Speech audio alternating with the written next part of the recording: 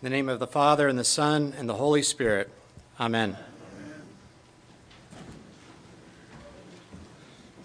The Joy of Advent, a sermon in 5 movements. Movement 1, everything is green.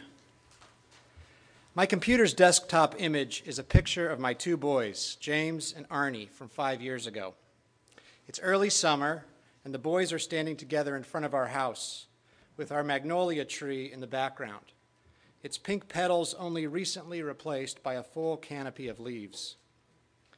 Both boys are wearing long sleeves, shorts, and sandals, as well as their bike helmets. Arnie's only about 2 in the picture, and his yellow helmet is covered in puppy dogs. His entire face is wrinkled up, no doubt because I had probably just told him to say, cheese. James, age 5, is wearing a helmet covered in yellow and orange flames.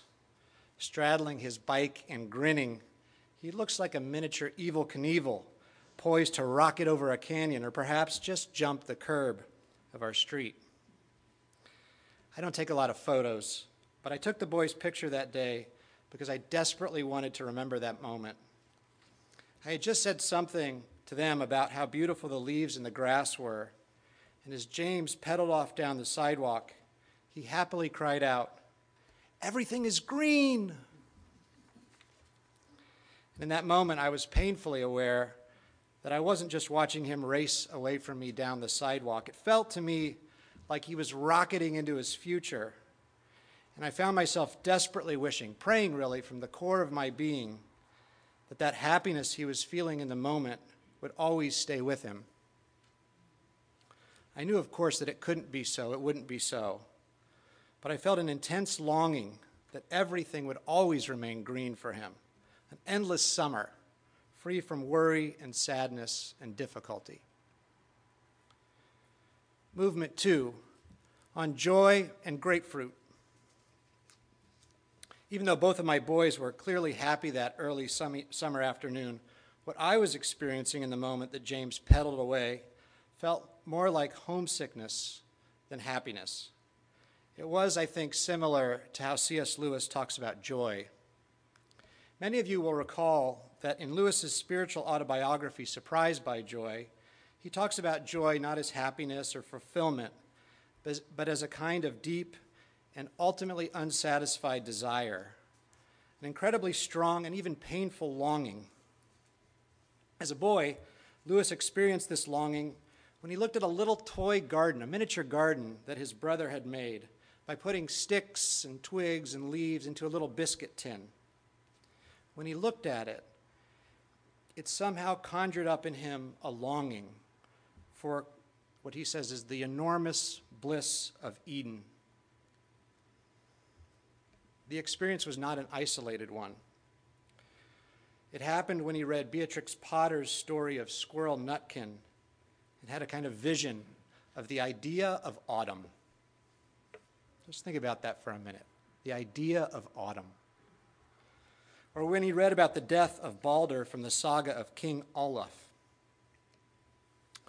Such experiences were, in Lewis's own words, desires of almost sickening intensity for something never to be described.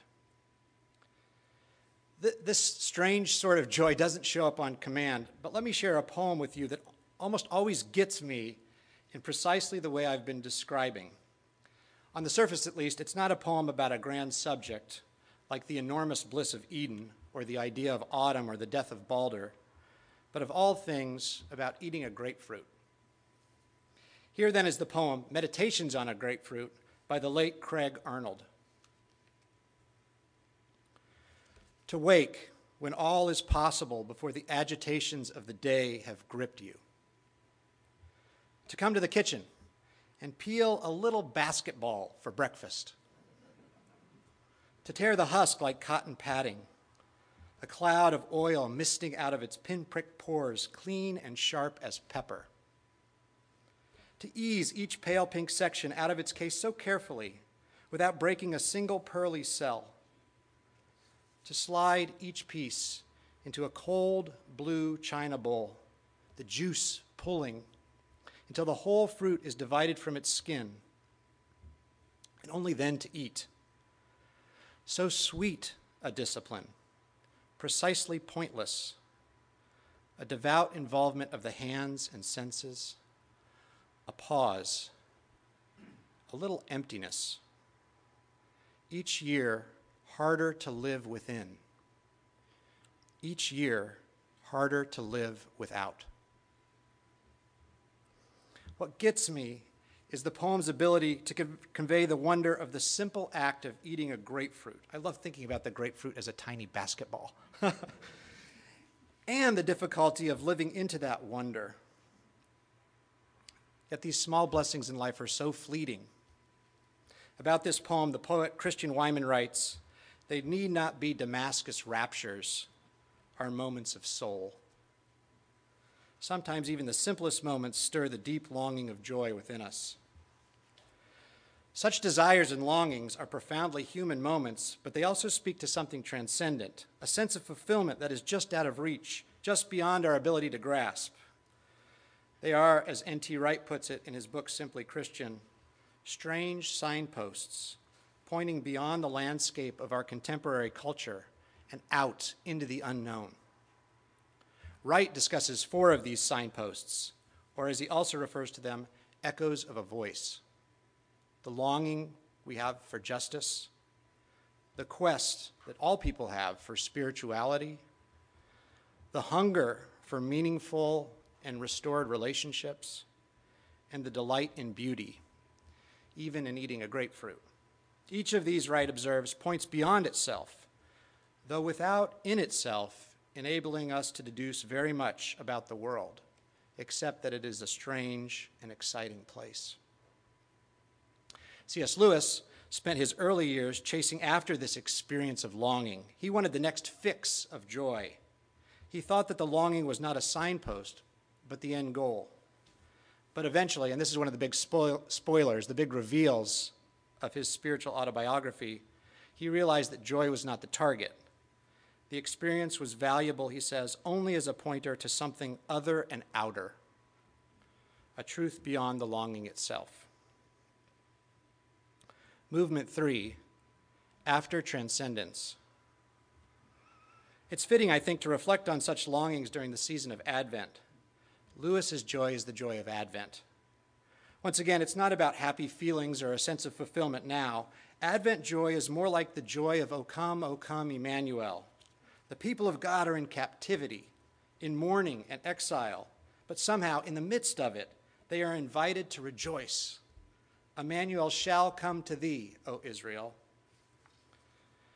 We find such longings expressed in today's psalm. As I read 3 of the couplets, listen for what experts in Hebrew poetry refer to as antithetical parallelism, in which the 2 lines of a couplet present us with contrasting images. The first couplet's an example of synonymous parallelism, and then the antithetical parallelism follows. Overturn our captivity, O Lord, as when streams refresh the deserts of the south. Those who sow in tears shall reap with songs of joy. He who goes on his way weeping and bears good seed shall doubtless come again with joy and bring his sheaves with him. Notice how both of those last 2 couplets mingle tears with joy, holding a people's present sorrow in tension with their future rejoicing. The psalmist understands well the longings and desires I've been discussing, but this psalm isn't simply pointing us out into the unknown, as Wright puts it, to something transcendent. What Scripture makes clear, what our feelings and desires can't get to on their own, is the referent, the end of all our longings. It is, the psalmist reminds us, the Lord who will overturn our captivity, as when streams refresh the deserts of the south. And then verse 1 declares, we will be like those who dream. Our other readings for this second Sunday in Advent are full of similar pointers, human embodiments of our longing for the Lord, a menagerie of messianic messengers. First, we have Malachi, a messenger to the people of Israel, prophesying about another future messenger who will prepare the way for the Lord's coming. Then there's Paul, messenger of Jesus Christ, reminding the church at Corinth that he sent Timothy, yet another messenger, to remind them of his ways in Christ. And between these two messengers, we have John the Baptist, that messenger crying in the wilderness, proclaiming that every valley shall be filled and every mountain and hill shall be made low, and all flesh shall see the salvation of God. Malachi, Paul, and John all point us to the source and the end of all our longings, to the very center of human history, the one who made and is now reconciling heaven and earth. But this one is not some transcendent unknown. Our God is not, as theologian Karl Barth puts it, a prisoner of his own majesty. Rather, the Lord of hosts, Jesus Christ himself, is coming here to us to overturn our captivity and set things right. All flesh shall see the salvation of our God. It's the great song of redemption, echoing from one generation of messengers to the next. Get ready. The next movement of the redemption song is coming. It's at hand. The advent of our God is near. Movement 4, stewards of the mysteries of God. The children's curriculum that we've used for many years at All Souls introduces our young ones to the season of Advent in this way. This is the season of Advent, the time we get ready to celebrate the mystery of Christmas, the time we are all on the way to Bethlehem. But who will show us the way? Each week offers a new answer to this question. And in one of the first weeks leading up to Christmas, the answer is the prophets. Who will show us the way? The prophets. We say to the children, prophets listen to God, so they can show us the way. As part of this liturgy, we light a candle, which we place along a felt road that we've laid out on the ground, leading to a little wooden model of Bethlehem. And as we light the candle, we say, let us enjoy the light of the prophets. And the liturgy works. No matter how rowdy the kids are that day, those words almost always result in a moment of stillness and wonder. Advent joy.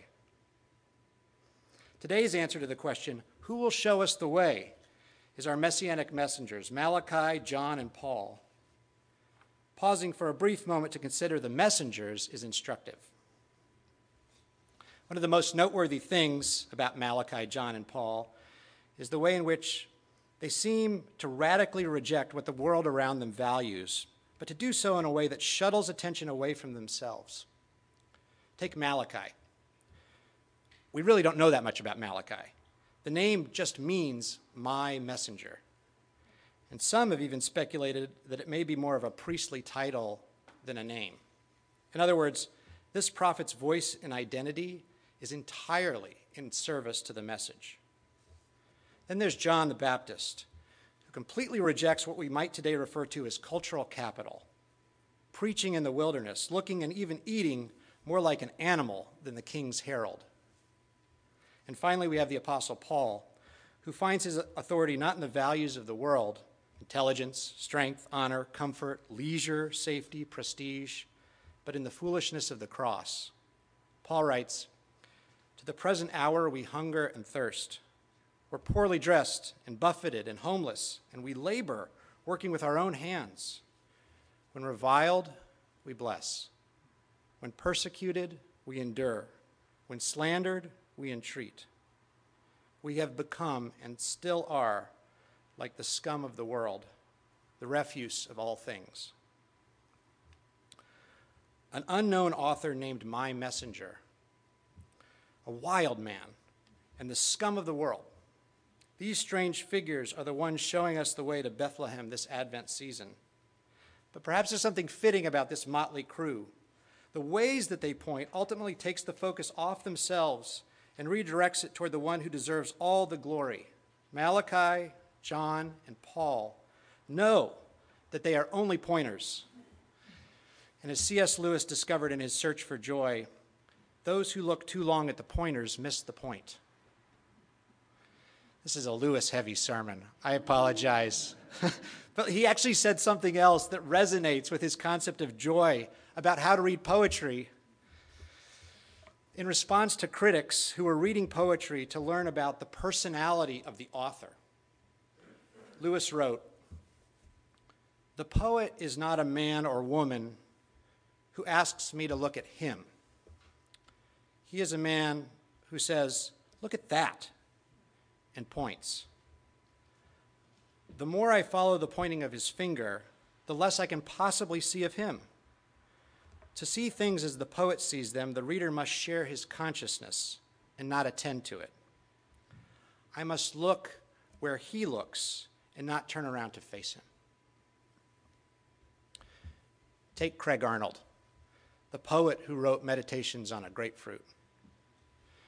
Arnold's story is really interesting. He mysteriously disappeared in Japan more than a decade ago while working on a book of poetry about volcanoes. He was hiking. When we learn such details, we might be tempted to try to learn more about Arnold's personality by looking for clues in Meditations in a Grapefruit. But for Lewis, when I read the poem, my main goal shouldn't be to learn about Arnold. Rather, I should be trying to see a grapefruit through Arnold's eyes, looking with him, not at him. Likewise, the ultimate message of our messengers isn't, "Look at me pointing." Paul says that he too is subject to judgment. It's not, "Look at me pointing," but "Behold, the Lamb of God who takes away the sins of the world." Somewhat paradoxically, it's precisely by pointing away from themselves and at Jesus Christ that these three messengers most fully embody the gospel message and thus serve as models for us to imitate. It's how Paul can say, "I'm your father, imitate me." In Malachi, John, and Paul, we find examples in which the postures of the messengers, unknown, wild, scum of the earth, seem to be aligned with the substance of the message, Christ crucified, a stumbling block to Jews and foolishness to the Greeks. One lesson is this: when the content of the good news is the incarnation and the crucifixion, the manner in which you present that good news ought to embody self-giving love. Perhaps this is part of what it means to be stewards of the mysteries of God, as Paul puts it. Not only to preach Christ crucified, but also to live out the foolishness of the cross. When reviled, we bless. When persecuted, we endure. When slandered, we entreat. We have become, and still are, like the scum of the world, the refuse of all things. Let us enjoy the light of the prophets and apostles. Movement 5, an Advent blessing. By way of conclusion, I'd like to offer you a blessing. Let's pray.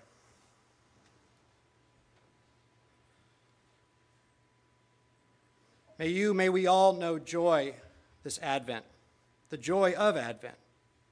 May we be caretakers of deep longings for endless summers for those whom we love, for the beauty and wonder of ordinary moments like peeling a grapefruit. May our longings point to the source and end of all things, you, the very center of human history, you, the one who is redeeming us and coming to reconcile heaven and earth. And may you teach us how to be stewards of your mysteries, who show your self-giving love to the world. Joy to the world. The Lord is coming. Let earth receive her King. In the name of the Father, and the Son, and the Holy Spirit. Amen.